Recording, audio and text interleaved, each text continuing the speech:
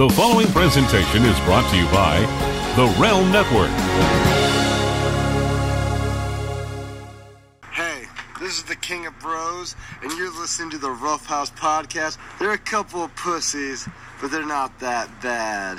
The opinions expressed in the Rough House Podcast do not necessarily reflect those of the WWE, Lucha Underground, Impact Wrestling, Ring of Honor, GFW, are they even still a thing? MCW Pro Wrestling, CZW, Nad's Flappy Sack, Marvel Studios, Kellogg's, Frisky's Cat Food, Ted Turner, Jameson Irish Whiskey, Fruit of the Loom, Hershey's, Samsung, Amblin Entertainment, Groundskeeper Willie, or the cast and crew of The Walking Dead. Since the dawn of mankind, those in professional wrestling have turned to the Pro Wrestling Podcast to gain insight into how to do their jobs, how to create angles, develop new characters, and create fiery feuds with which to capture an audience's attention. What better group of individuals than basement dwellers on internet-purchased microphones to guide the hand of a multi-million-dollar industry? We're proud to present one such podcast courtesy of the Realm Network here at the Rough House, where black people and white people watch wrestling. And Hispanic people too. And all people. Hi, everybody.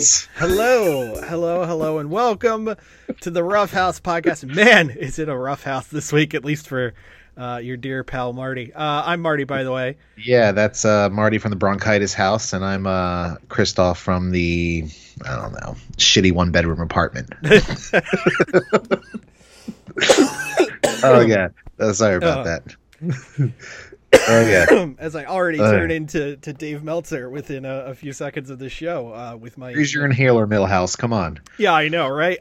So get your shit together. So, yeah, had a great kickstart to my weekend yesterday, as Christoff knows, but you, the listener, because, look, if there's anything that's been missing from the Rough House lately, it has been that opening airing of grievances of our lives. So, yeah, hey. I woke up Saturday morning, and I legitimately couldn't breathe. Which is a great way to start your morning. And no, it wasn't because my wife had a pillow over my face. No, it wasn't because my cat was smushing me. It was because I was choking on my own phlegm, which is... that's a terrible sentence. Yes. Yeah. My nose and throat were completely clogged. So nothing better than waking up and the first thing you do is just walk around your house going for a few minutes. Always makes the wife happy, and then especially because the next step is just coughing and vomiting to get all that out. The morning evacuation of the sinuses and everything while sick is literally the worst. Yeah, no good, very bad. Do not like it, and as I was telling Chris before we started recording, I took that moment of, oh shit, I think I'm going to die, and as opposed to, going to an emergency room, I went to patient first because I'm smart. And they did chest x-rays and all that fun stuff. And either your dear friend has bronchitis again or possibly pneumonia.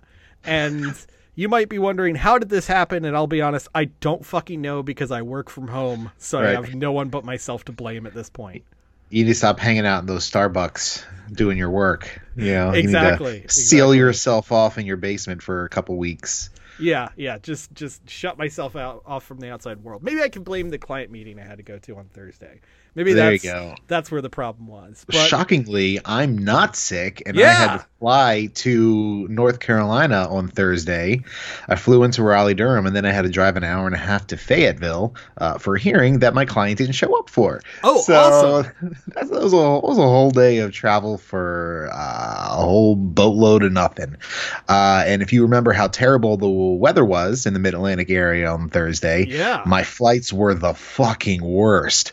I normally have no problems in flying. Yeah. I was sick to my stomach on the return flight into BWI. It was so bumpy. Like I was legitimately ready to throw up, and I usually have a pretty strong stomach for that stuff. So yeah, bumpy rides there. It was not a fun experience on the Thursday. Yeah. So what we're saying is your boys are in the midst of recovering from a bit of a sitch. But we power through for you, dear listener, all 5 of you. Yeah. We appreciate you. Yes. Yes, we do. We very much appreciate you. And if anything, Chris, I appreciate that we get to have our chats every week. It's true. And to bring in a funny anecdote about our listenership, yes. I accept that a lot of that is my fault, because I went out to dinner last night. It was my buddy Derek's birthday, so we all went out to a restaurant, and I was wearing my AEW hoodie, and so was Russell, also wearing his. We were twinsies.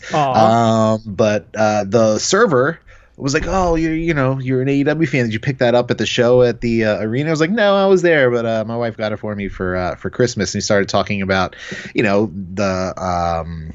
Double or Nothing and how we went to the Dynamite and stuff like that. And my wife sitting across from me is like, mention the podcast. And I didn't mention the podcast because I feel like I don't want to be that guy to be like, "Oh, well, I have a wrestling podcast and you should listen to it after you bring me my fish and chips." Like, I feel like such a hack douchebag doing that, that I never promote the podcast. So I will take the fall for dwindling listenership, or at least not increasing listenership, by failing to promote the podcast when the opportunity presents itself. Chris, don't feel alone. I've been in that same situation. In fact, if I haven't told this story on air before, I'll tell it right now. My wife and I were out for dinner, and there were 2 people sitting behind us. We were at like a Chili's or somewhere like that. The 2 guys behind us staying at the bar, and they were very loudly talking about something wrestling-wise, because you kept hearing the name John Cena come up. And my wife goes, "You should tell them about the podcast." And I looked her in the eye and I said, "If there's anything I don't want to do in real life, it's talk to another pro wrestling fan." yes, it's so true. Eventually, it will just be us screaming into these microphones at each other, and nobody will be listening. I'll say something to upset my friends who listen, and who is the majority of our listenership, I'm pretty sure. But it is what it is. We appreciate everybody who stuck around with us through all of us. Yes, all the ups, downs, and changes. That does remind me. I think one of us has to ping the former third chair of the show, because he said he had something going on the 19th we need to remind him about. I don't know what it was, but apparently we need to remind him to do something. So we know what it's not, because I asked him if they were sexy photos of Jordan Grace and Jonathan Gresham together, and he said they were not. He also confirmed that it was not. What was the second couple I said? I don't know. I gave like 3 couples. And Keith Lee was the other one. Because I know Justin's proclivity towards the Asian persuasion. So I figured maybe he could have some access to those, but who knows? Who knows what it'll be? It's probably an interview with somebody else. That's my assumption. The one thought I had was Curtis Angle is going to be in our neck of the woods next weekend. Oh yeah, that's right. Next Saturday on my birthday. Yes. The old Kurt Angle up at MCW. Yes, indeed. I was looking at the rest of the card. Yeah. Look, they got a lot of homegrown talent, and that's. And Rhett Titus. Yeah, well, yeah. I was like, oh god. I was like, oh, come on. Yeah. Hey. They got the cartel. That's the one thing I gotta. I legally have to point out. They have the cartel. They do. They do have a lot of talent. I love me some MCW, but I don't know. I don't know if that's my birthday night plans or not. Yeah, we'll figure it out. But nevertheless, folks, it was another week in the world of pro wrestling, and this week, unlike others, there wasn't like some big dramatic story that happened that basically, set the wrestling world on fire. I think if anything, this is probably one of the more like mundane standard weeks in pro wrestling, since it was a bunch of little stuff, like nothing, no bombshells. Yeah, I can't recall a week like this in recent history. It's actually kind of Nice. Yeah. Let's put it that way. yeah. So basically, you're probably going to get an hour-long episode this week, guys. We're not going to be pushing that 132-hour length. But we'll see what happens. Really, if you want to look at the high-level stuff that happened this week, we had the official announcement that Simone Johnson, daughter of Dwayne "The Rock" Johnson, is going to be making her wrestling debut, starting to train at the WWE Performance Center. I think everyone thought it was only a matter of time because, she was posting on social media about watching a lot more wrestling and stuff like that.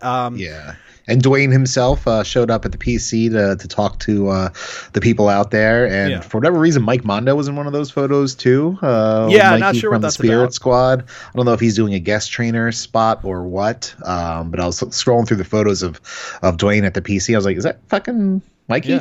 Yeah. Mikey! Yeah. Who had a solid run in Ring of Honor post WWE. Close to 10 years ago or so. And I think he still trains or training people or something of that nature. But yeah. Good for Little Rock. Coming out there, or Pebble or whatever, all the neckbeards on Twitter are immediately calling her. Okay, so she has like an insurmountable amount of pressure on her, because you imagine, just think back to when The Rock debuted, to Rocky Maivia debuting. The blue chipper, the son of Rocky Johnson, the grandson of High Chief Peter Maivia. Those are some big shoes to fill on their own. Exactly. But imagine Simone coming in, who has to fill the shoes of the fucking Rock, who is the biggest, I would say 100% the biggest star in professional wrestling history. Fuck you, Hulk Hogan. The Rock's bigger than you in every fucking way. You just think worldwide exposure, knowledge, that sort of thing. Like, he is definitively one of those. And I recognize The Rock is not what you would call a work rate guy or anything like that. It was Hogan. I know. I'm just saying, like, there's probably some people yelling at their podcasting device going, well, what about Shawn Michaels? What about Ric Flair? All these guys. Like, Rock is undoubtedly a Mount Rushmore guy when it comes to pro wrestling. Like, he's the biggest star.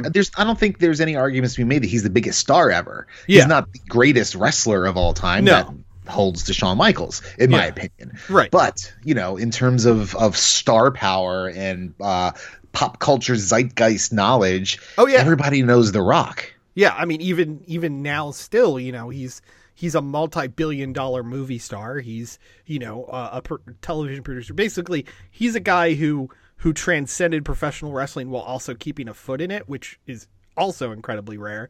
It's a lot to follow through on. The closest comparison is to, Charlotte Flair.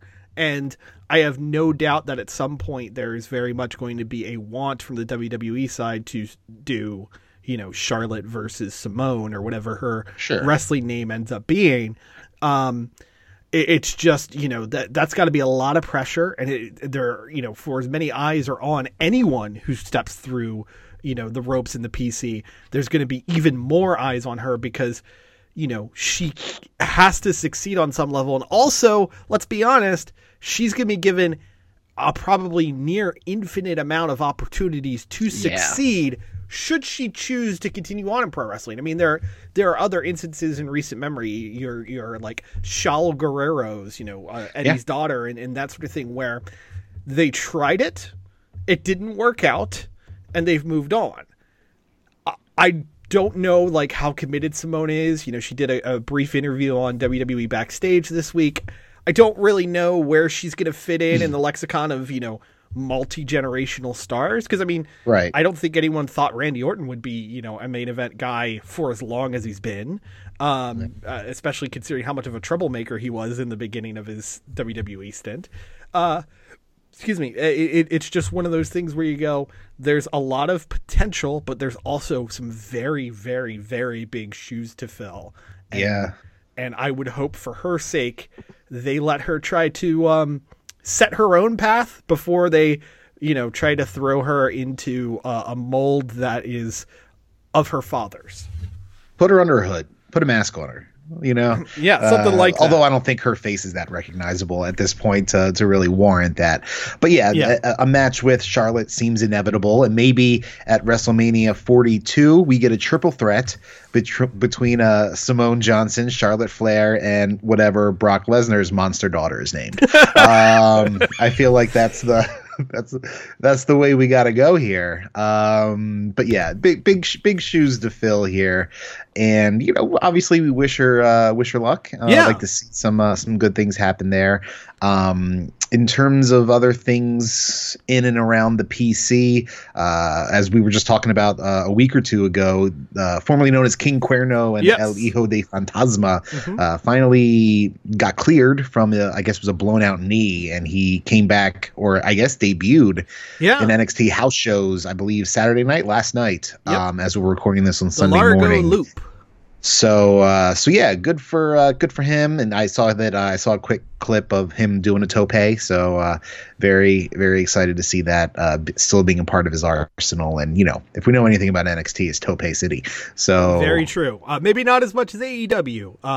I swear at this point that they are doing all the topes just so Excalibur can call them, which then infinitely amuses Tony Schiavone and JR. But man, what is going on in the PC? It seems like everyone blows out a knee or blows out a shoulder in the PC, man. Like I don't know if it's here's my theory, my tinfoil hat theory. And I just want to say, I say this as a man who clearly does not understand point number one about physical training. So let's just put that out there. I'm wondering if it's something along the lines of a lot of these people that they're bringing into the PC are athletes, either pro wrestling in the indies or former football stars, gymnasts, stuff like that. I don't know if these aren't nagging injuries that once you finally go full tilt in training for pro wrestling, it just kind of exacerbates it to the point where you need to have some kind of surgical intervention. And if they have, a contract with WWE, I believe if an injury happens while you're doing something in the ring for WWE, yes, then they will pay for it. So I have a feeling that could be part of it if I have my tinfoil hat on here. Yeah. I was, just catching up with random things from the week. We recently had the return of Ruby Riott to the WWE, and she was talking about coming back from double shoulder surgery. And apparently she tore both labrums in her shoulder when she was training for the first time ever. Like when she started in pro wrestling, she did that. And she worked with that for however many years, into going into the PC, into having her time in WWE. So it was one of those things where it just was like, she knew eventually she'd have to get it done, but she wanted to see how far she could push herself, which sounds crazy to me. Yeah, that's probably not the smartest plan there. But she wanted to see how far she could go and how long she could push it before, she needed the surgery. And that's why she was out for so long with double shoulder surgery. Just a crazy thing to think about, just how many of these guys and gals are, pushing their bodies literally to the limits for our entertainment, to the point where in some cases, the only way to solve it is by sucking blood out of your opponent's neck. Because Chris, my friend, we knew it was going to happen. We knew we were going to get Shayna Baszler and Becky Lynch for WrestleMania this year. It was in the cards. It was written in the sky above. But I don't think any of us saw Shayna's Raw debut going this way. She went full Gangrel. Yes, they were running Becky versus Asuka, which was actually really good. Not necessarily as good as the Rumble match or the Rumble match the year before, but still a very good match. Post-match, Shayna Baszler comes out, attacks Becky Lynch, puts her in the choke, and then after the choke, now when I first heard about it, because I wasn't watching Raw live at the time. How dare you? Yeah, I know. When I first heard about it, I thought maybe she did it while she had Becky in the choke. Right. No. She choked her out, and then while Becky was recovering laying on her stomach, Shayna bends down and gnaws on her neck. That traditional MMA hold, UFC had to throw it out very early on. They said, no good. We can't have that at the Ultimate Fighting Championships. No more neck biting. Shayna just gnaws on the back of her neck, not the side of her neck like a vampire. Right. Not like the top of her head, which would make sense maybe in the choke. No, just gnaws on the back of her neck and comes up mouth super bloody just days after Vince McMahon said on a conference call that, hey, blood and guts, that's the other guys. What a weird way to debut Shayna Baszler. Yeah, so I'm not. Apparently, it's some kind of homage to Freddie Blassie, something he did in Japan. Yeah, He legitimately caused 3 elderly people, Frank Cross and Scrooge style, to have a heart attack watching the program. Yes. I get the homage, but I really don't see the need for it. I mean, Shayna's reputation in NXT precedes her, and not to mention the showing that she had in the Royal Rumble match. Mm-hmm. I really don't feel like you needed it. Yeah. And it was a little bit hokey. I take that back. It was a lot bit hokey because, she went in for like the full comedic, arch her head back and then go forward for it. It was a bit much, and that's a lot of blood, quote unquote, to be in that part of the body. I'm not a doctor, but as opposed to like the jugular carotid area where you could expect that kind of blood to come out, the back of the neck, I'm not sure about that. It was very weird. It was just a weird choice overall. I don't really understand the why or the what for there. I mean, it certainly is a memorable visual, one that undoubtedly we will see time and time again in video packages to come. In black and white. Yes. But it just was one of those, but it's just one of those things where I don't understand the why or the what for, but hey, I guess was effective to the same degree. After that, they had this whole thing with Becky Lynch where she was being taken to an ambulance by what were apparently legit EMTs. Okay. Which is great here just for what happened. Becky attacked the EMTs. These were not workers. These were actual EMTs who she gave bumps to. Okay. And then the Stone Cold-esque thing they had her do was drive her own ambulance to the hospital. I'm not sure what kind of sense that makes.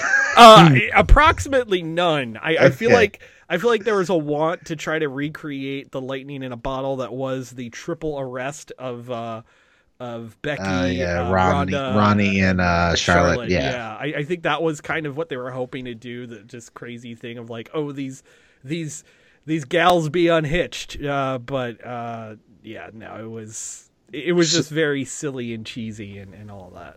So she drove herself to the local medical facility. Yes. And then drove herself back later in the show. She did. She had her neck taped up, I'd imagine. Yes, she had the back of her neck taped up, and Game Respect Game had her neck all taped up the next day in Los Angeles for the press announcement for WrestleMania 37 coming from the SoFi Stadium in Los Angeles in 2021.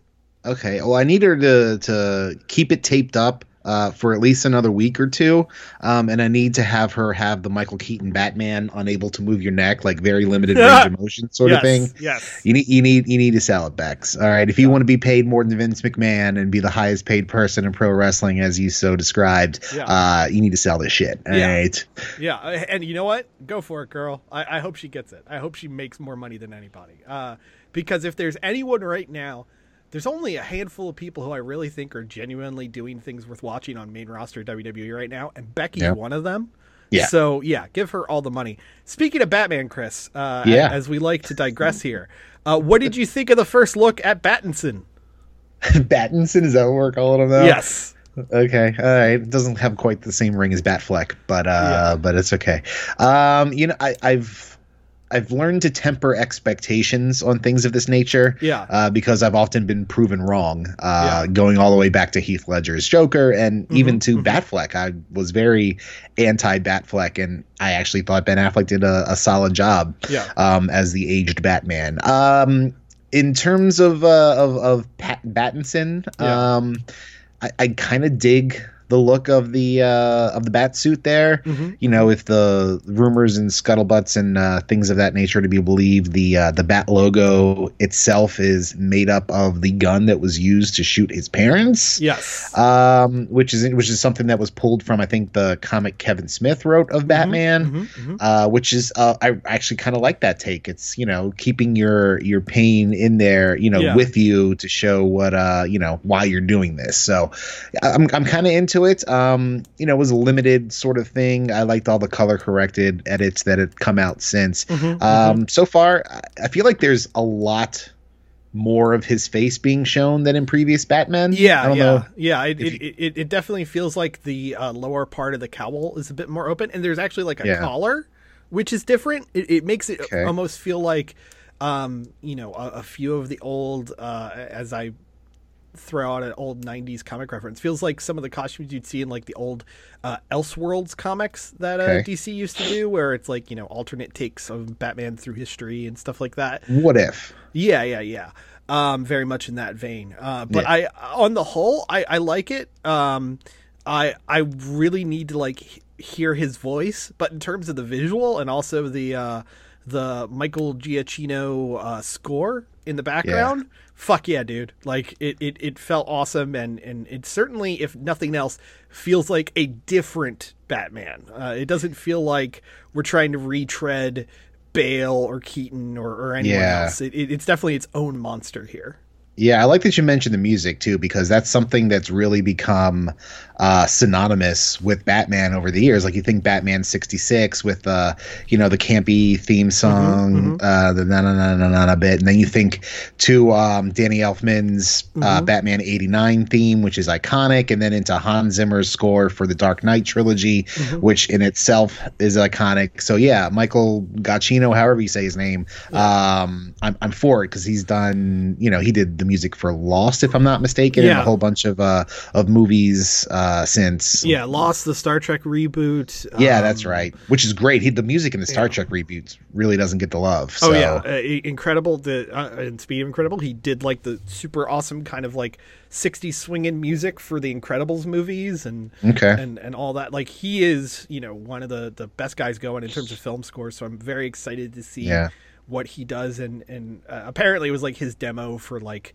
you know, the sound and feel for this new Batman score. So again, I think it's going to be, if nothing else, a unique interpretation of Batman, and I'm excited to see where they go there. So this just I want to stay on this for a minute. So yeah, please. This is a complete relaunch of Batman. So this doesn't have any ties to the upcoming Suicide Squad sequel or anything that's happened prior, correct? Right. It's its own thing. From something I read over the weekend, this is apparently a year 2 Batman, as opposed to so often we've had, you know, the origin and that sort of thing. Or in the case of Ben Affleck's Batman, you know, a grizzled, older, beaten down Batman. This is him starting to really, you know, get his feet underneath him. And, you know, it's a crazy cast. You know, everyone from Jeffrey Wright as Gordon, Commissioner Gordon, or Detective Gordon, who knows? Not yet Commissioner. Andy Serkis as Alfred. Zoe Kravitz as Catwoman. God, what's his name? Colin Farrell as the Penguin. You know, just a crazy. Like, I remember when I read through it, it felt like it should be like an A24 indie movie more than, you know, the next installment of the big Batman franchise. I mean, I feel like DC's kind of taken a page out of Marvel's book here, you know, with going with some people that you may not have expected to get those roles. Then we'll probably turn them into, I mean, obviously Robert Pattinson's a pretty big star, but not like Robert Downey Jr. size star, but you look back to when Robert Downey Jr. was cast as Iron Man, and he was circling the drain more or less. So you know, it's worked for Marvel, and I guess DC, you know, late to the party as per usual, is just adapting that formula here. I think you know, I'm excited for it. I'm curious to see, you know, how it all comes together on film. Is what, 2022? 2021, June 2021 is what we're looking at for the release of that. I'm sure there's going to be more images and footage and that sort of thing, along the way to come, because we still, haven't gotten a chance to see what everyone looks like. I will say I saw Zoe Kravitz was doing some press this week because she's in the new High Fidelity show. Okay. And she's got her hair all cropped short, a very like Batman Year One style Selena Kyle look on her. Okay. So, look to that for some inspiration probably. But I'm really stoked, really excited to see how it all comes together. Speaking of upcoming things, one thing that you may have read about this week and not gotten stoked about was the apparent Elimination Chamber match lineup. They started doing local advertising for the Elimination Chamber, and what came out was, for the SmackDown side, it was going to be Roman Reigns, Braun Strowman, Daniel Bryan, Shinsuke Nakamura, King Corbin, and Robert Roode. Yes. Yeah. A-list players. Well, great news, Chris. That's a lineup they just made up so they could start advertising in Philly. If you're going to make up a fake lineup, at least make it believable. Like, why wouldn't you put Cesaro on Raw, I guess? No, he's on SmackDown. He's part of the... He's now part of the Sami Zayn crew. It's Sami Zayn. Yeah, Cesaro, I saw a gif of him going wild with the cowbell, yes. Which I was into. But, put Elias on there, or somebody a little more believable than Robert Roode. Yeah. Okay, guys, that's just fucking lazy. Yeah, throw Dolph in there. Although I guess Dolph will be busy with his new angle, which is fucking up all the hopes and dreams of one Otis. Yeah, he's going full Destructicon, trying to break down some heavy machinery right here. Yeah. So well played. Nice pull. Sorry, I was channeling my inner Mauro Ranallo right there. I forgot to do it in the voice, but poor Otis, buddy. Yeah. On Valentine's Day, no less, just having the love of your life swooped out of your hands by fucking Dolph Ziggler. Yeah, no good. Very bad. Do not want, do not like. Yeah, but hey, at least WWE has recognized that when Dolph Ziggler shows up, people are immediately disappointed. It didn't used to be that way, man. No, I used to be back when he had Vicky. When he had Vicky, or when it was him, AJ Lee, and Big E. Team Rocket, man. I'm all about that life. They were such a great trio. Damn it. No, he's another guy who Twitter has ruined for me, much like Seth Rollins. He's one of those guys who doesn't know when to shut the fuck up. Yeah, he's definitely got that going on. But hey, he's got a burgeoning comedy career. He does. So good on you, Nick. Yeah. Good luck and Godspeed. So, all this is a lot to say that, we are still on the road to WrestleMania, and some additional matches have started to pop up from the world of rumor and scuttlebutt, as one might assume from the fact that John Cena has been announced to be on the February 28th episode of SmackDown. They announced that well in advance, which I thought was interesting. Gotta pop those ratings, boy. Yeah, so John Cena is going to be part of the Mania build this year, and if what was talked about on this morning's Wrestling Observer Radio is to be believed, John Cena will be facing... Do you want to guess, Chris? Do you want to guess? Oh, boy. Don't say Hulk Hogan. No. Okay, thank God. I have excellent news for you that despite Hulk Hogan's appearance on SmackDown this week, which got interrupted and dunked on by Bray Wyatt, there are no plans right now for Hogan to do anything at Mania. Okay, he's still on their program, which still sucks. Yes, Hulk Hogan. yes.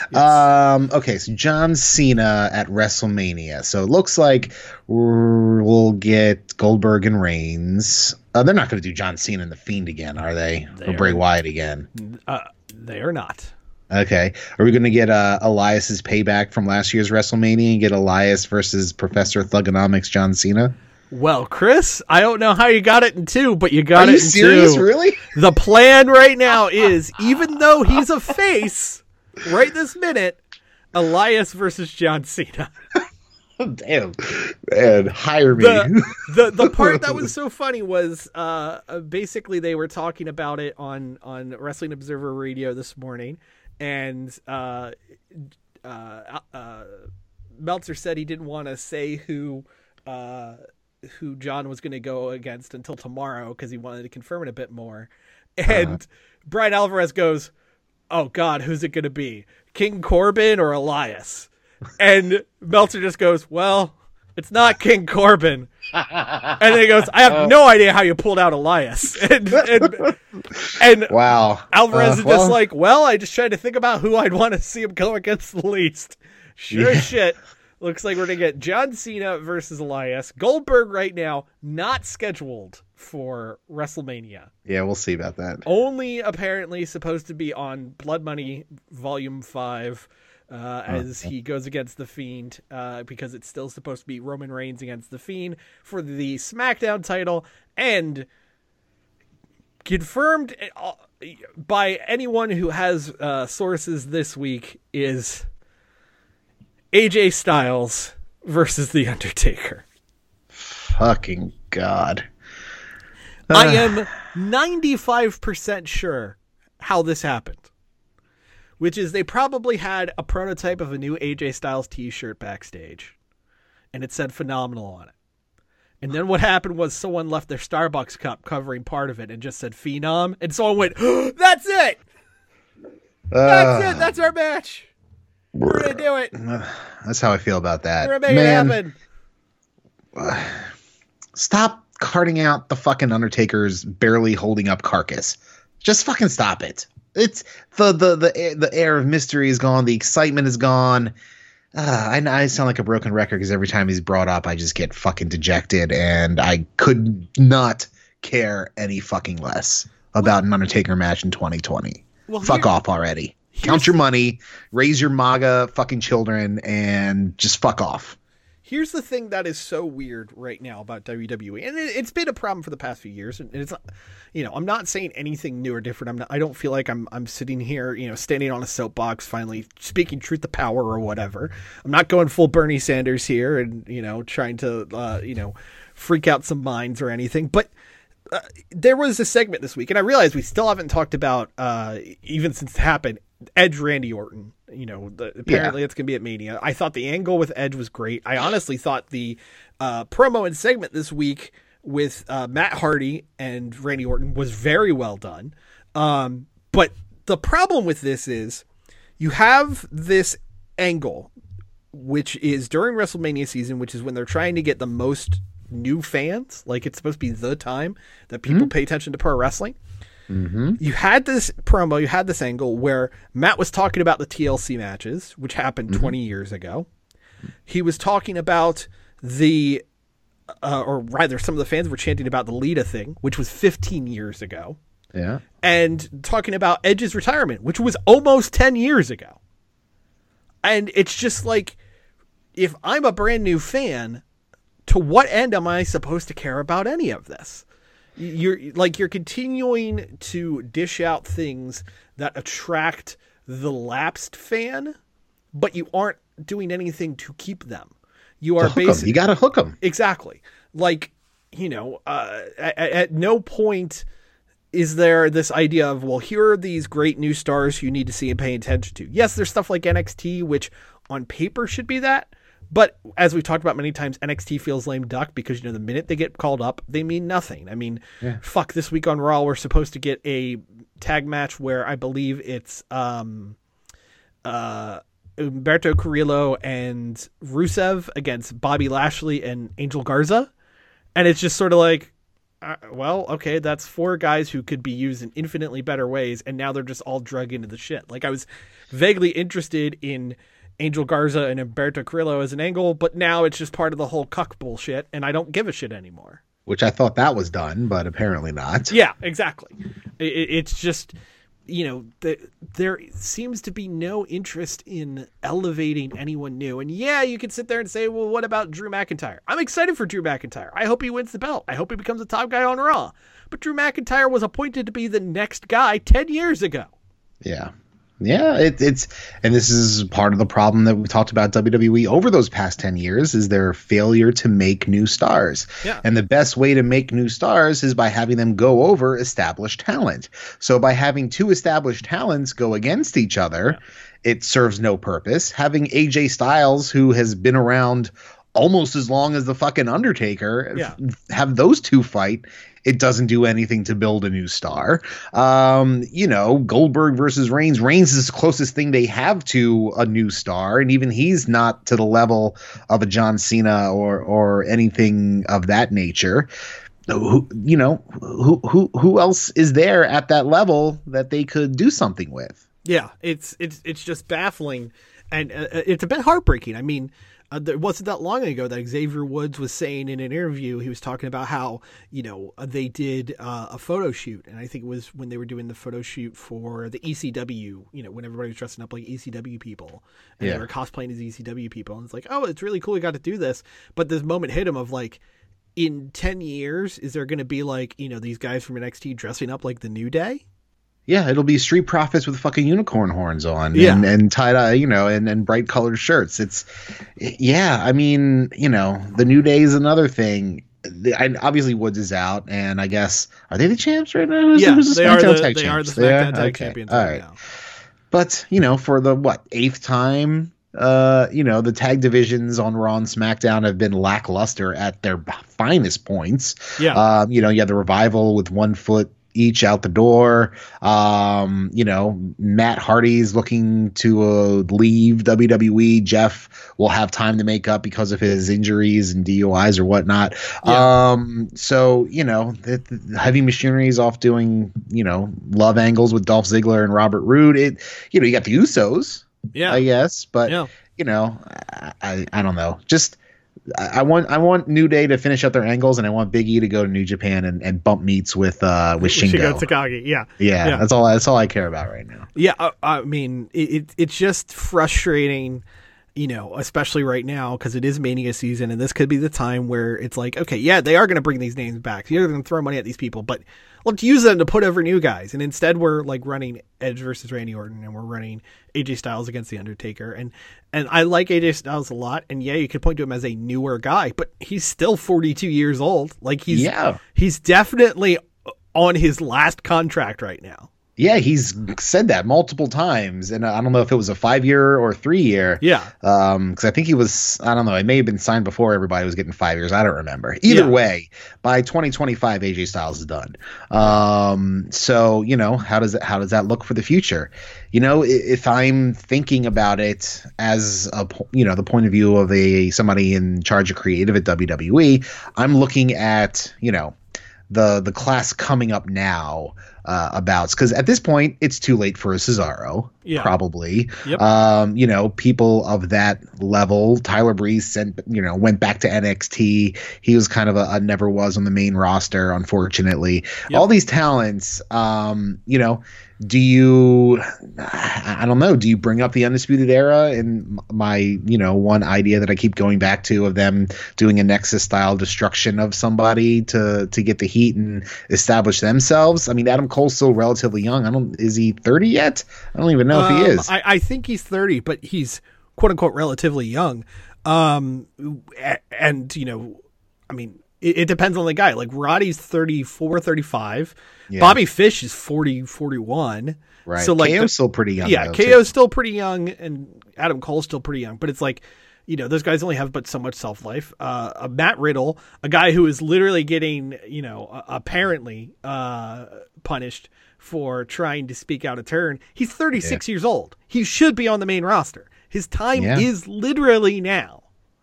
And he's still in great shape. He's got a great personality. Like those vignettes they did on NXT this week. I know we're getting ahead of ourselves, but they were fucking hysterical. They were amazing. They were fantastic. Him and Pete Dunne were like the best odd couple. By the way, that made for one of the best episodes of NXT in a long time because they did, there's a through line. Yeah, there was a through line. They did sports entertainment on the pro wrestling program. Like I know that, you and I both have become big fans of, we've become big fans of New Japan and their style of thing. But guess what? Fun vignettes are fun vignettes, no matter, what company they are. And that's something that NXT needed. And it made me infinitely more interested in that duo beyond just like, oh, they're going to have a killer match against Undisputed Era on Sunday. And, those things help. and it's just a bummer where I can sit here and go, God, I do want to see Matt Riddle versus Brock Lesnar. I do want to see Matt Riddle against Goldberg. But more importantly, I want to see Matt Riddle beat Goldberg, and I want to see Matt Riddle beat Brock Lesnar, and I want Matt Riddle to be set up as like the king shit of fuck mountain, so that when somebody comes after him, it means something. Yeah. Okay. So let's dig into this here. So let's go through the Raw roster of people who could possibly be the next guy. So AJ Styles, we just talked about, a little bit old. Akam from Authors of Pain. No, not a chance. He's going to be a top guy. Akira Tozawa. Not sure how old he is. He's kind of regulated 205 Live and getting kicked in the face. He's not going to do it. Yeah. Probably one of the best choices would be an Aleister Black. Yes. Not sure how old he is. Let's see. I think he's early 30s. He's 34. Okay. So, not a spring chicken, but not too late to pull the trigger on. But he's someone they should be building around. Andrade, right there with Andrade should be the guy. He's only 30. And he's also, engaged to Charlotte Flair. So that bumps his stock up a fair amount. Yeah, Angelo Dawkins. Oh, sorry. Go ahead. What I was going to say is, and if you had Aleister Black and Andrade turn into top guys on Raw, what you could do is you could show clips of their matches from NXT. Yeah, and was such a great feud. Yeah, but the thing is, you would be able to, as WWE, point to the fact that greatness in one grows to become greatness in another. And, and basically, you would be justifying both to the audience and to the roster and hell, to your investors, that NXT works. Yeah, not to mention the fact that you can point more eyes to the network and try and boost a couple subs on there before you totally shoot it out of the fucking water. Yeah.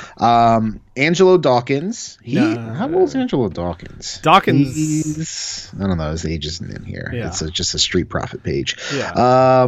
But he's been around for a hot minute. Yep. Big Show, nope. Bobby Lashley, nope. Brock Lesnar, nope. Cedric Alexander, apparently Vince likes him but has no plans to do anything with him, so he's a nope. Kurt Hawkins, nope. Drew McIntyre, definitely now or never. EC3 is probably not long for the world in WWE. Nope. He's out with a concussion. I didn't know that. Yeah. We've got Edge, we've got Eric Young, Nope. Eric Rowan. No. It's not going to work for Eric Rowan. No, the closest thing Eric Rowan could ever be would be like a Kane type, looming in the background guy, but it's already too fucked. Eric, of the two guys on the Viking Warriors, or whatever the fuck they're called now, Viking Raiders, Viking War Raiders. Machine. Thank you. I would Raymond say Rowe. Yeah, I would say he has the higher upside of the two as a singles guy. Probably. Let's see. How old is Ray Rowe here? He's 35. So there's that. Humberto Carrillo definitely has an upside. There's a lot of young Latin talent on the male side of the roster right now. Yeah.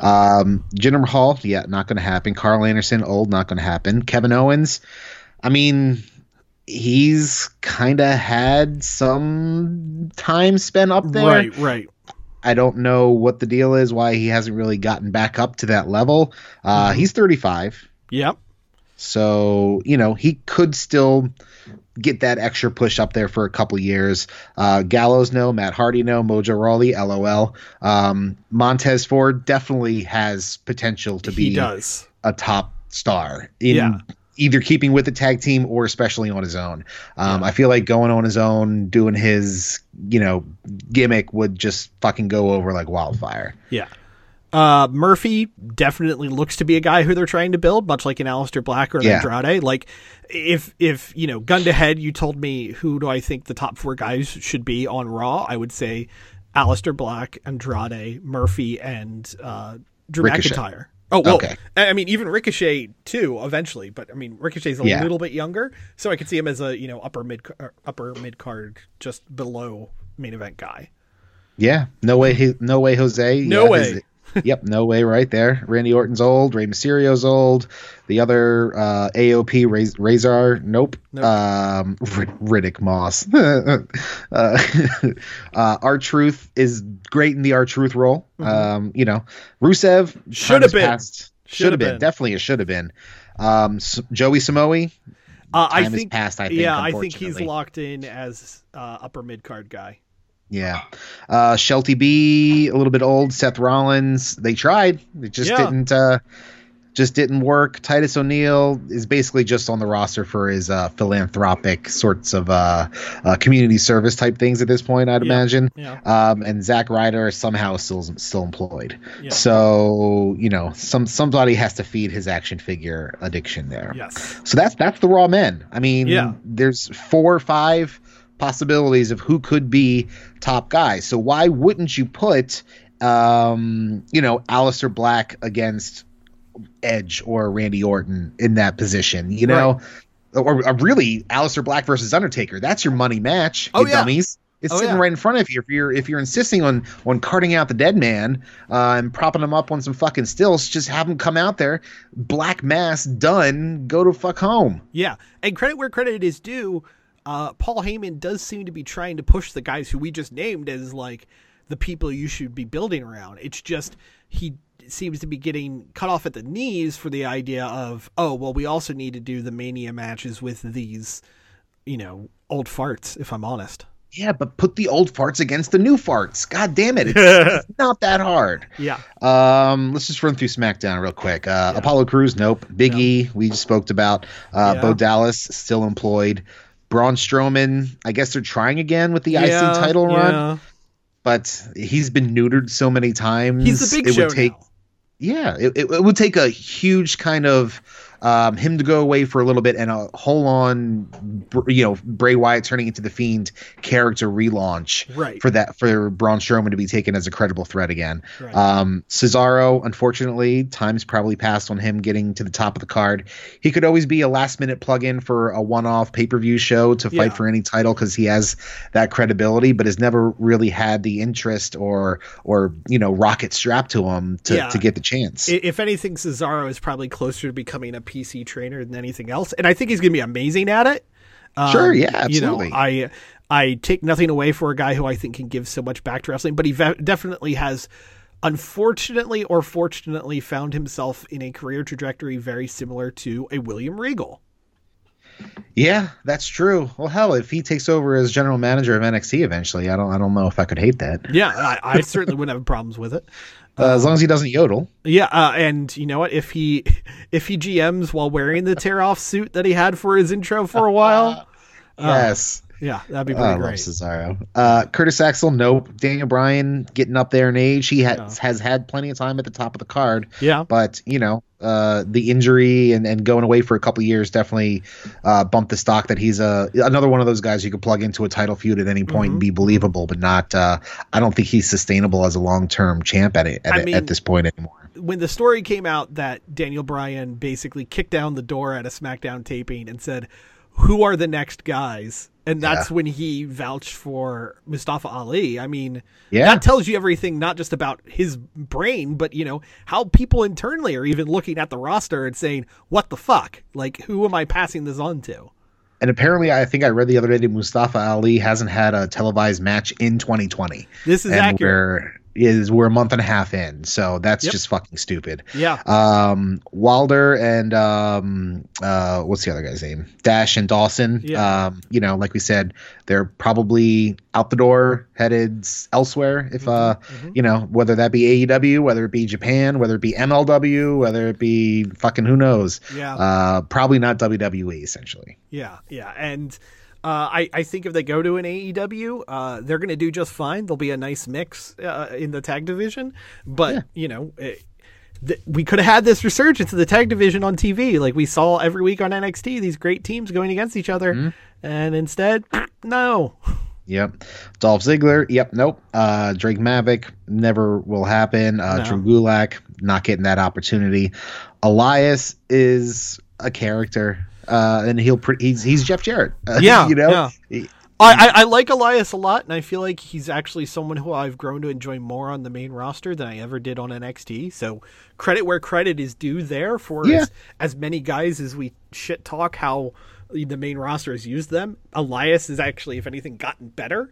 But he's not going to be a guy where people go, oh man, Elias is getting a world title shot. I need to see that happen. Right. Yeah. Primo and Epico. Nope. Bray Wyatt has his moment in the sun right now. Who knows how long it'll last and if he'll ever get back to the heights he is right now. Hey, man, so long as the Slipknot kids keep buying his merch, he'll be fine. Hey, man. I'm a Slipknot kid, and I ain't buying shit from him. Goldberg is Goldberg. Grand Metalik, not going to happen for him. Heath Slater, LOL. Jeff Hardy, nope. Jimmy and Jay Uso, they're a tag team. Yeah. They're not going to be anything more than that. Cena is listed on the roster there. John Morrison is 40 plus. And he could, like, his standing on the roster could not have been made more clear than the fact he got eliminated immediately by Brock Lesnar at the Rumble. I know. That fucking killed me inside. Yeah. You've got Kalisto, who they had a chance with. He had a couple solid solo star-making opportunities, and we thought he did well, but I guess he doesn't speak Spanish or English. Maybe that hurts him a little bit. He's going to do a good lucha thing. God damn it. Kane is still listed on the roster. I mean, there's Baron Corbin, whose real name is Tomek Pestok, which is a terrible name. Yes. Yeah, that is a name. But at this point, he's just kind of there as a mid-card heel. Yeah. And, can't really buy him as a full-on villain for the main program. Yeah. No, and they keep trying. They keep trying. They keep trying. Yeah. Kofi, he's on his last contract. Lars Sullivan, bit of a troubled past for that guy. Not sure if when he comes back, is going to get the opportunity to be that guy. Lindsay Dorado has less of a chance than Grand Metalik. There's The Miz, who's 40 plus. Mustafa Ali, we mentioned earlier, definitely deserves it. Otis, Robert Roode, nope. There's Reigns. Sami Zayn, why isn't Sami Zayn wrestling? Do we have an answer for that? We don't. He's healthy. So what the fuck? I know. He absolutely should be doing something. Christ. And God knows he's cutting amazing promos right now as this, heel leader for Shinsuke and Cesaro, but yeah, and he's a great promo and a great shithead character, but he's also a great wrestler. Yep. Ship has sailed on him in that. Sheamus, his time has passed. Yeah. Nakamura is on the back end of his career. Yeah. There's fucking Chad Gable sitting right there, ready to go for you. No, he's shorty G. He's too tiny. Yeah, no, he's Chad Gable. Real name Charles Betts. Man, that's a just milquetoast name if I ever heard one. Yep. Then you got Tucker and Woods. Honestly, if Kofi retires, if Big E doesn't want to resign after this contract, I think you could put a lot of stock in Woods as a solo star. I agree. I think he'd be great. He's only 33. Yeah. So, it's not too late to get that going. So, yeah, there's and that doesn't mention all the people in NXT who certainly have the possibility there. Cole, Garza, Austin Theory, super young. I'm sure at one point he could be made something. Velveteen Dream. Reed, Bronson Reed definitely has a ceiling on him there. Damian Priest, verdict's still kind of out there on him. Dijakovic, certainly a possibility for him. Balor's floating around down there. You got Swerve, you got Gargano, Keith Lee, Kushida, who they're never going to do anything with Kushida, which is a shame. Leo Rush, Riddle, Pete Dunne is there. There are people there. Is with this long detour is just going to say here. Not to mention, your Walters and Tyler Bates and things of that nature. They have 300 fucking people on staff. Is that just roster, or is that just that's just roster? That's roster. 300 people on the roster. 300 people on the roster, 900 employees beyond that. And you come up with fucking Edge and Orton again. Yeah, that's the point. Yeah. They have all these fresh matchups with so many people with great upsides to their abilities and performances, and we're getting Edge and Orton again. It's just it's regressive. Yeah, it's incredibly regressive, and it's extremely frustrating, especially in the face of, as I transition to what has become our go home segment every week, the Wednesday Night Wars. Honestly, 2 of the best episodes of each respective program aired Wednesday night.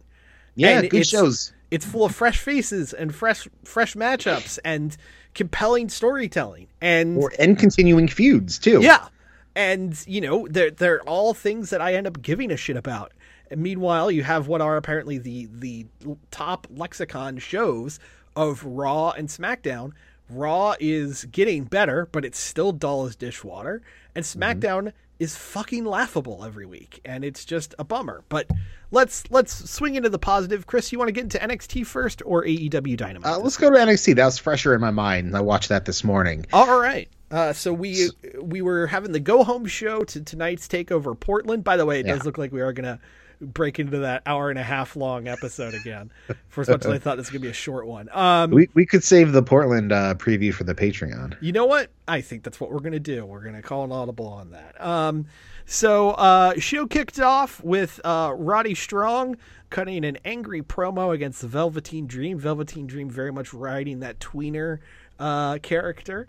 With the Roddy Strong family all over his tights. And then Roddy Strong's angry promo interrupted by Bronson Reed's angry promo on Roddy Strong because he got jumped by UE last week. So, again, things happen, and then they continue the storyline, and it pays off. Funny how that works. Yeah, really enjoyed the match. Bronson Reed is an absolute shit kicker, and he and Roddy just pretty much laid into each other. There was a really great superplex for Roddy Strong onto Bronson Reed.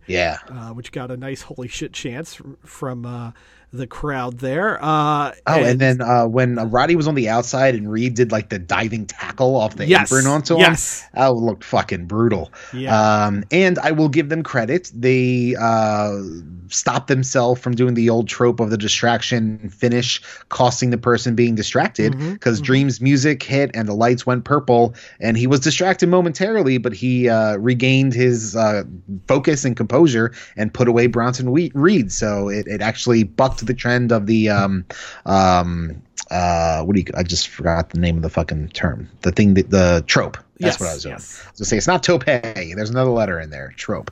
So a solid opening. I wouldn't say it was as good as the opening match on AEW if we're going match by match here. But still a really solid open for NXT. Agreed. So we had that match. Velveteen Dream did pop up and cut a promo on Roddy Strong saying that he was getting revenge for Strong putting him on the shelf, and he said he's going to take out Strong and then move in and be the new daddy. Yeah, I'm into it. We had the first segment with Pete Dunne and Matt Riddle. They ended up getting pulled over by police while trying to drive to Portland because they didn't know how to get to Portland with the Dusty Cup trophy because it is so big they didn't want to go through airport security. And well, it was well done pro wrestling comedy. Yes. Which again, as has been talked about many times on this podcast, is tough to do. But they pulled it off because you had, Riddle driving, and I love the touch that it was a Mustang, which is a stallion because he's a fucking stallion. And the fact that Dunn tried to drive on the left side of the road. Like it's common sense stuff, but when you put it together in a way that makes sense, it makes the comedy work that much more. Yes. We had Dakota Kai against Candice LeRae, which was a really intense match. I was surprised by that. The story's there. Again, something happened at War Games. Dakota Kai turned on her team. Candice LeRae was on that team, so it makes sense that they had this match and it was so heated. It's common sense that works. Yes. LeRae had a nice bloody nose going on in that one. She pulled out a penis plex too. Yes, but Dakota Kai gets a win on a roll-up. LeRae's still mad. They keep fighting. Kai fights back and then was going to use the ring bell on Candice LeRae, but then Tegan Nox ran out from the crowd going after Dakota Kai, continuing to build the Tegan Nox Dakota Kai match for this Sunday. Yeah, good stuff. Yeah, very enjoyable. And also very enjoyable, surprisingly so, Johnny Gargano and Cameron Grimes. Gargano looks to be in crazy shape, by the way. That guy's been in good shape for a while, but he looks freaky, cut right now. It's super fast. Yes, but he was darting around. Yeah, I really enjoyed the match, and Cameron Grimes looked really great here. It's probably the best I've seen him in NXT. Hopefully Grimes is a guy that I know I've been kind of outspoken about I'm not super huge on him. After this match, I'm like, hey, let's give him more stuff to do. Let's see him in the mix there. Well, you weren't huge on him because of his in-ring work or his character? Yes, I just wasn't really sold on the guy. I know some people really liked him as Trevor Lee and all that, but he never really worked for me. I don't know why. Fair enough. But after this match, I'm a bit more of a fan of the guy. Okay, good. We had a quick Adam Cole promo with the sadly departing Kathy Kelly. It's a bummer. Yeah. I wonder what the story is behind that. I'm sure we'll find out more soon. She was the only one I could recognize out of the backstage interviewers. Yeah, I know, right? But it was more just to talk about, the upcoming Tommaso Ciampa match. We had another Pete Dunne and Matt Riddle vignette where this time they were sitting in a swan-shaped paddle boat. God, this is where Matt Riddle goes to think, which I love. Yes. For so many reasons. Yes. We had great camera work in that too, by the way. Yes, very well done. Yeah. We had a promo for the Robert Stone brand, where basically they were talking about how Chelsea Green's going to get revenge for, I forget what random jobber she lost against. I don't remember either. But yeah, more just build for that. Again, little vignettes. Give the build. Give us an idea of who these characters are. Give us an idea of what this universe is. Enjoyable stuff. We had a really fun Leo Rush Angel Garza match. Those two are so great together. I don't think it was necessarily as good as the title change they had, but it was a very good match. And Leo Rush ended up winning and got immediately confronted by the current champion, Jordan Devlin, a guy who I'm very happy to see in the NXT mix. And I'm really stoked for that match. Devlin's it'll be great. Become a guy who I really like, and Leo Rush's sort of rebirth on NXT has been super enjoyable. That's tonight, right? I don't know if it's tonight. I think it's next week on NXT television, actually. Okay. All right. We had a video package where Mark Henry was putting over the Keith Lee Dominic Dijakovic match. I really like that. Yeah. It was all about legendary big guy puts over young big guys. I thought that was really cool. Funny how that works. Yeah. It turns out you can use old names to make people give a shit. No shit. Bianca Belair squashed Santana Garrett. And was confronted by Rhea Ripley. Was confronted by Rhea Ripley. Basically, again, a bit more build, but still, it's sadly such a lame duck match. Heading into the Mania match between Charlotte and Rhea Ripley. We had another Matt Riddle, Pete Dunne sketch. This time, Matt Riddle found an airplane they could use to get to Portland. And they stowed away on it. And it turned out it was Triple H's private plane. Which was just ridiculous. And that they could fit in the luggage cubby together. And I loved, the video of the plane taking off and Riddle go, "We're going to Portland, bro." It's fucking so stupid. I love it. Yes. And I will say it is just a little weird to me that the entire NXT roster going to Portland doesn't get a chance to go on the private plane with Triple H. Of course not. So that's why they call it a private plane, my friend. Yeah, just thought that was a little weird. He's got to walk around in his underoos and spit water all over the place and rail out Stephanie, I guess. I don't know. Tommaso Ciampa had a really awesome, really intense promo. That guy's so good. He really is just firing on all cylinders. It's such a shame that basically, due to injury and everything else, we're never going to see that guy go to the main roster. I mean, he said himself he doesn't want to. He said, when he's done on NXT, he wants to become a trainer, which is cool. I think his body of work in NXT will leave a great legacy. Oh, totally. It's just, it's almost like being, I don't know, if all of your best work was in minor league baseball and not major league, it's cool and all, but oh man, you should have been in the World Series instead of, whatever the equivalent is for minor league. Touche.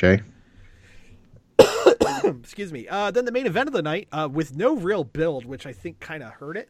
Well, there was some, Kushida got attacked by Undisputed Era last week. Yeah. Again, there was a reason for the match to happen. There was. And at the bare minimum, that's what you need. Right. It's just, I don't know. I felt like I really like Adam Cole. I really like Kushida. I could have done with just a little more oomph to make this match seem even bigger. I thought it was a great match, though. really enjoyable. I think part of why you feel that way is because it kind of punked out Kushida, who is such a great wrestler. So it's kind of a shame that that's where Kushida is in NXT, as opposed to being the top of the junior division in Japan. Right. But I get it. Yeah. But unsurprisingly, Adam Cole went over in the end because we were the last shot. And then we had a appearance from Tommaso Ciampa, and the two had a stare down where Ciampa said he's going to take his life back. So apparently, no one will survive. Yes, I don't know if you caught that. Yes, from that angle. Yeah, I thought it was awesome. I'm really looking forward to TakeOver, and I can't wait to see what those two guys do against each other. But yeah, it basically checked all the boxes. Good wrestling, good storytelling, fun vignettes, everything you could want.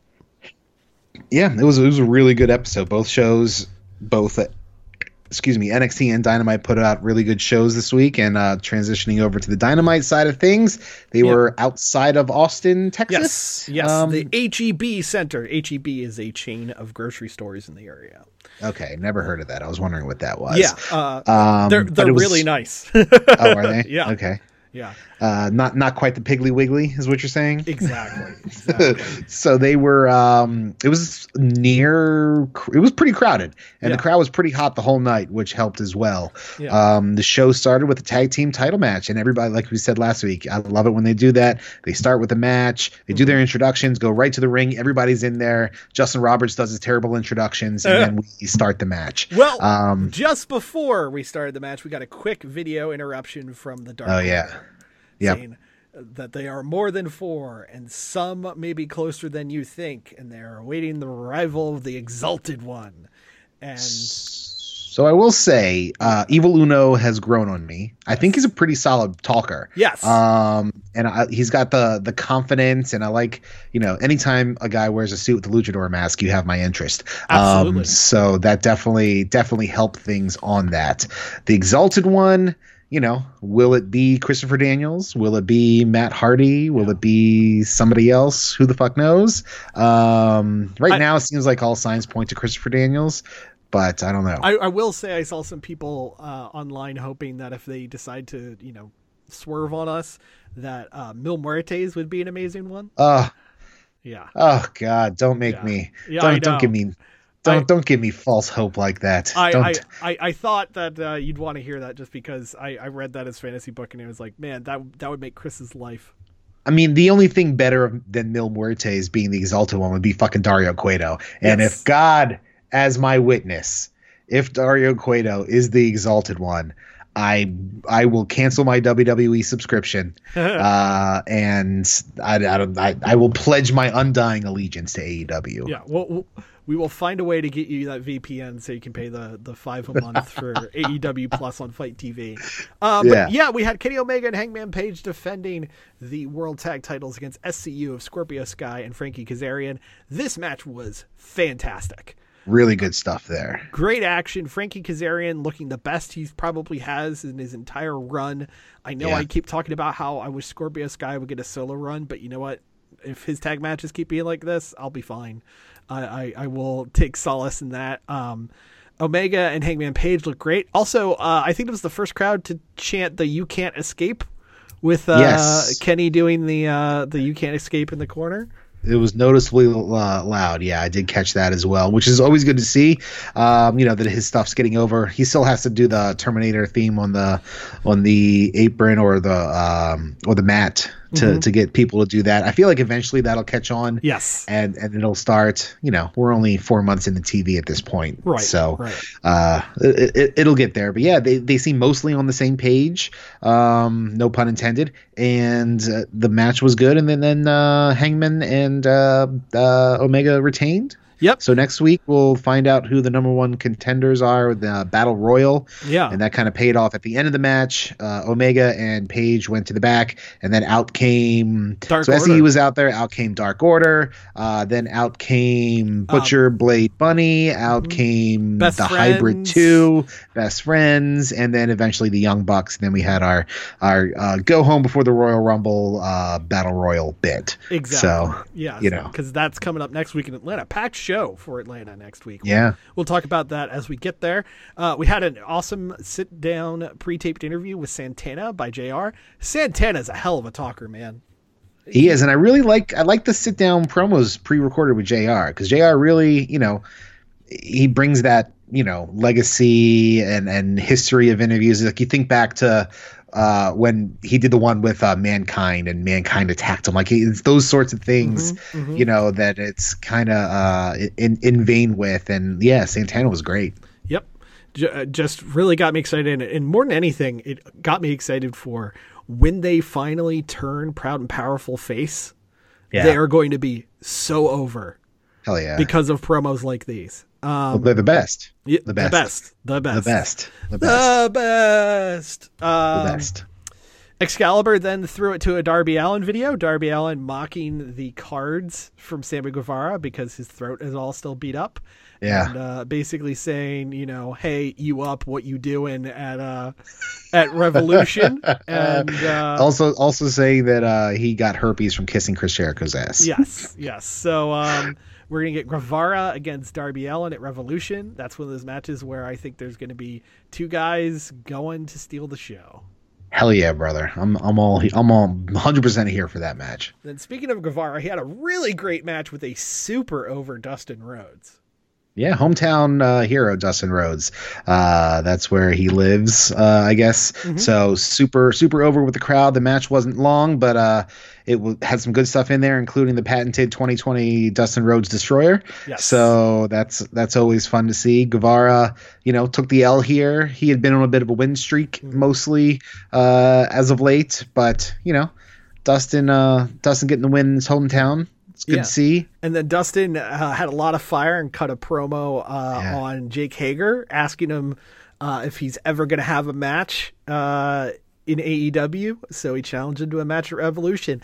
I don't think Hager versus Dustin Rhodes is going to be the most pretty match by any means, but that promo alone was enough to sell me on wanting to see it. I feel like Hager needs new gear. Like if Jake Hager, this character in AEW, comes out with a singlet, it's going to ruin any air of badassery that he's perpetrated here. I think if he comes out in the MMA shorts or whatever he wears in Bellator, that'll work. That'll work. We had another Britt Baker promo. God damn it, Britt Baker as a heel is so fun. I really enjoy this. She's such a Karen. It's so bad. Her and Tony Schiavone are like the best duo right now in wrestling. Tony does so little, but yet so much to put over her snide little complissalts. Nothing will top Tony's reaction to the Starbucks bit on the cruise, where you just see him mouth, "What the fuck?" Like, that's the crowning achievement in Tony Schiavone's career, unfortunately. And Britt using the local heat once again, basically spiking the mic by making fun of Whataburger at the end. You don't see that. That was good. And I love the fact that the only interview that Tony Schiavone is able to complete is with Britt. Yes. Every other interview he has gets interrupted. Right. But instead he has to deal with the Britt Baker interview that insults him the entire time, all the way through. There's no escape for Tony there. You can't escape. Yes. Then we had, again, a great freaking match. I had a good feeling about this because the first one that happened on the first episode of Dynamite that we were live for was tremendous. Yeah. Nyla Rose, Riho, round 2, probably the best women's match I've seen this year so far. Admittedly, I don't watch Stardom or anything like that, but this was really damn good, and we have a new AEW Women's Champion as Nyla Rose ends up going over. What do you think of this one, Chris? I really enjoyed it. Those two have a really good rapport in ring. And I don't know if it's Riho carrying Nyla Rose or, I don't know if it's the way she sells everything and finds the way to, doesn't find the way to fight from underneath. She is fighting from underneath because she weighs 20 pounds. But, it's that fighting spirit, to steal a term from New Japan there, that she exudes. And Nyla Rose is a beast. She lives up to the moniker that she's been given, and everything about the match worked. It was really well done. Yeah, and I just want to take a quick moment to our dear listeners. If you are thinking about at all commenting about Nyla Rose and anything that she may have done prior to her time in pro wrestling and who she was or wasn't, you can go fuck yourself and just stop listening. So there we go. Kindly fuck off. Yes, exactly. Anyway, we had an interview with Lexi Nair, who is apparently DDP's stepdaughter, by the way. Right. The one that apparently MJF said he banged. Yes. And you know what? She's actually doing really good as sort of the talking head interviewer person in AEW, at least by comparison to the interchangeable humans that seem to come from a factory that are on WWE. But, she's a lot easier on the eyes than Alex Marvez, so yes. I will take it. Yes. But she was interviewing Chris Jericho. Jericho called Jon Moxley human trash. Said he's going to give him a title match anyway. But hey, there's a surprise for Jon Moxley as he scoured the world for a bounty hunter and found a man named Jeff Cobb. This is the way. Yes. I'm surprised he didn't work that in there somehow, talking about a bounty hunter. Jeff Cobb popping up in AEW. Unexpected. We also had a really cool hype video that played right after of Jeff Cobb. Cobb apparently is a free agent right now. Mostly because he wanted to keep working New Japan America. So he's not signed anywhere, and he's going to at least play through this angle in AEW. Yeah. But yeah, Jeff Cobb was not a guy I expected to have pop up out of the blue on Dynamite this week. He was just at the free Ring of Honor show in Baltimore last week. Yeah. So, he's putting them miles on this week, popping up there. Apparently he's just here for this angle, like you said. So, I'm fine for it. We're getting Moxley and Cobb next week on Dynamite, which should be great. Did they have a match in G1 or are they in a different block? They did have a match in G1. It wasn't as good as you had hoped. Yeah, I remember. I thought so, and I remember it being not as overwhelming as it could have been. I feel so, but hey, Cobb eventually. Just to jump ahead to the final bit here, he came out at the end while everybody in the inner circle was attacking Moxley and came out, got a solid reaction from the crowd, which is always good to hear when you're introducing somebody, and then did the tour of the islands on Moxley. But he came out like just looking like a badass. Like he was shot from underneath. He looked massive. He had like the big angry walk happening down there where you can kind of tell in his mind he's thinking to himself, don't fall down the ramp, don't fall down the ramp, don't fall down the ramp.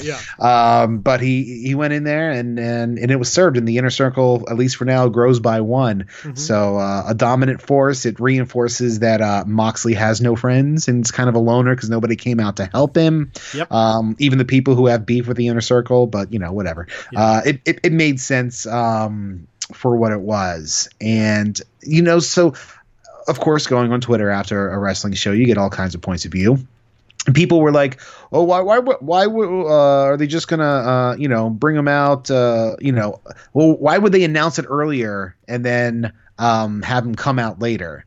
And I was thinking about it. I'm like, well, we complained when they didn't announce the Butcher, the Blade, and the Bunny, and then they just showed up to little or no fanfare.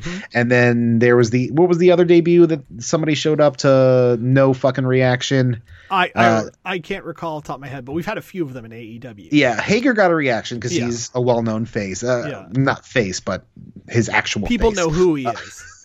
Yes. If anything, what I think was interesting was this felt like we weren't going to see him this week. Right. The fact that they did the promo and they did the video, if anything, it made his appearance at the end more of a surprise. Yes. Yeah. I liked it, but I feel like introducing these people a little bit is probably the way to go. It was Luther. It was fucking Dr. Luther. Yeah. That's what it was. It was like, who the fuck is this guy? And Excalibur's trying to put him over. Yeah. Obviously, out of anybody, I'm the most familiar with Jeff Cobb. Right. But that's me and my love of Lucha Underground and him being Matanza Cueto, and New Japan obviously too. But I think it worked, and I think they, if not this exact formula is what they do in the future, but introducing somebody via vignette and then having a big debut, I think that's a good way to go about it. Yeah, no, I'm 100% with you.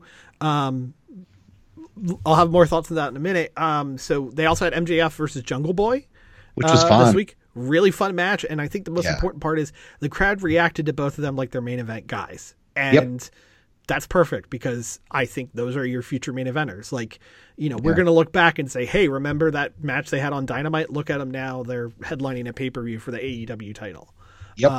So that was really good. We had another Pac promo where he was training. Loved it. And talking shit about Kenny Omega. I, of course, was super amused because I know exactly where in Newcastle he filmed it, because it's right by my old job. Very entertained by that. In black and white at night. Like the delivery was great. He's such a imposing for being a little guy. Yes. But like his like super cut stature and his attitude, like it's so good. I loved everything about that package. There. Yeah, it was great. And then speaking of great, main event, Jon Moxley, Santana. Another awesome match for Mox, another awesome match for the solo proud and powerful guys. I really enjoyed it. Santana felt like a big star. It was everything you wanted it to be. Had a fun run in from Ortiz. The best. It just was good. And then of course, yes, Moxley won the match, but he didn't win the war because the Inner Circle beat the crap out of him. And like you said, Jeff Cobb ran in and hit a sweet Tour of the Islands on Moxley. It's just standard great pro wrestling. You have your big baby face that everyone wants to see win, and he gets the shit kicked out of him every step of the way because of the numbers game. And again, they did a really good job of timing the final segment for TV time remaining. Like they've really got that down, and it's not easy to do to walk up to the end or the beginning of some kind of show like that. And they've been nailing it. So kudos to them for that. Yeah, just a really energetic, really fun show. It's basically everything you want, AEW to be on a week in, week out basis. Big mixture of different types of wrestling, different types of stars. It's why that's the show that I look forward to every week. Now, Chris, we got a little bit of this last week, and I believe I heard that we cut down some of it. So I wanted to once again, try to start this new segment with you, Chris, as it's Marty's XFL recap. So of course, we'll see you next week, guys. Glorious. The Roughhouse Podcast is a weekly podcast. Follow us at Roughhouse SGW on Twitter and Facebook.com/The Roughhouse Podcast. Become a donor to The Roughhouse at Patreon.com/The Roughhouse Podcast. And check out our videos at YouTube.com/UCEGJ21N w capital G lowercase k capital P M lowercase l capital D N 7 lowercase c 3 lowercase r lowercase f U V Q. This is the Roughhouse podcast with Justin and Christoff. That's it. Fuck Christoff. He's terrible with his information. Okay. Hey, this is The Rock. Shut your mouth, jabronis, and listen up, because this is the Roughhouse podcast with Justin and my least favorite man on the planet, Christoff. And Marty? The preceding presentation was brought to you by the Realm Network.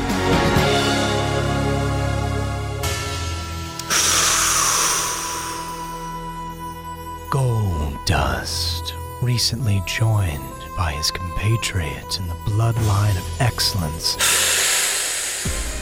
Stardust, an intergalactic performer the WWE Universe has long awaited. And finally, it's Dusty Dust, baby! That's right, I got myself a star on my ass, and I'm gonna be moving fast. Got a tight onesie, have some funsy, bouncing to and fro, polka dot, getting hot. I got my boys on east side, smacking backsides on the flip side of that jive-ass raw hot. Yeah, hand me some beef jerky, herky murky, it's gonna be slurpy time. Getting a brain freeze, look at these up in the ring. I got the Rhodes Dynasty, fine on knees, put your lips in between my knees, son. Stardust, Goldust, and Dusty Dust. Two people in shape and one guy who looks like he's half bulldog. That's right, it's the hottest new faction, baby brother, in all of the WWE. You got the Dusties. Stardust, Goldust, Dusty Dust. Dusty, time to get the broom out, son, because it's getting dusty up in this bitch. Ain't got no hit. You think you're going to switch from the Shield, play the field up into the Dusties? Well, I tell you what, we getting Musty's must-see TV on NBC, motherfucker. That's right. Dusty Dust premiering tonight on WWE Raw. I'm showing up unexpectedly. Hope they let me in the building.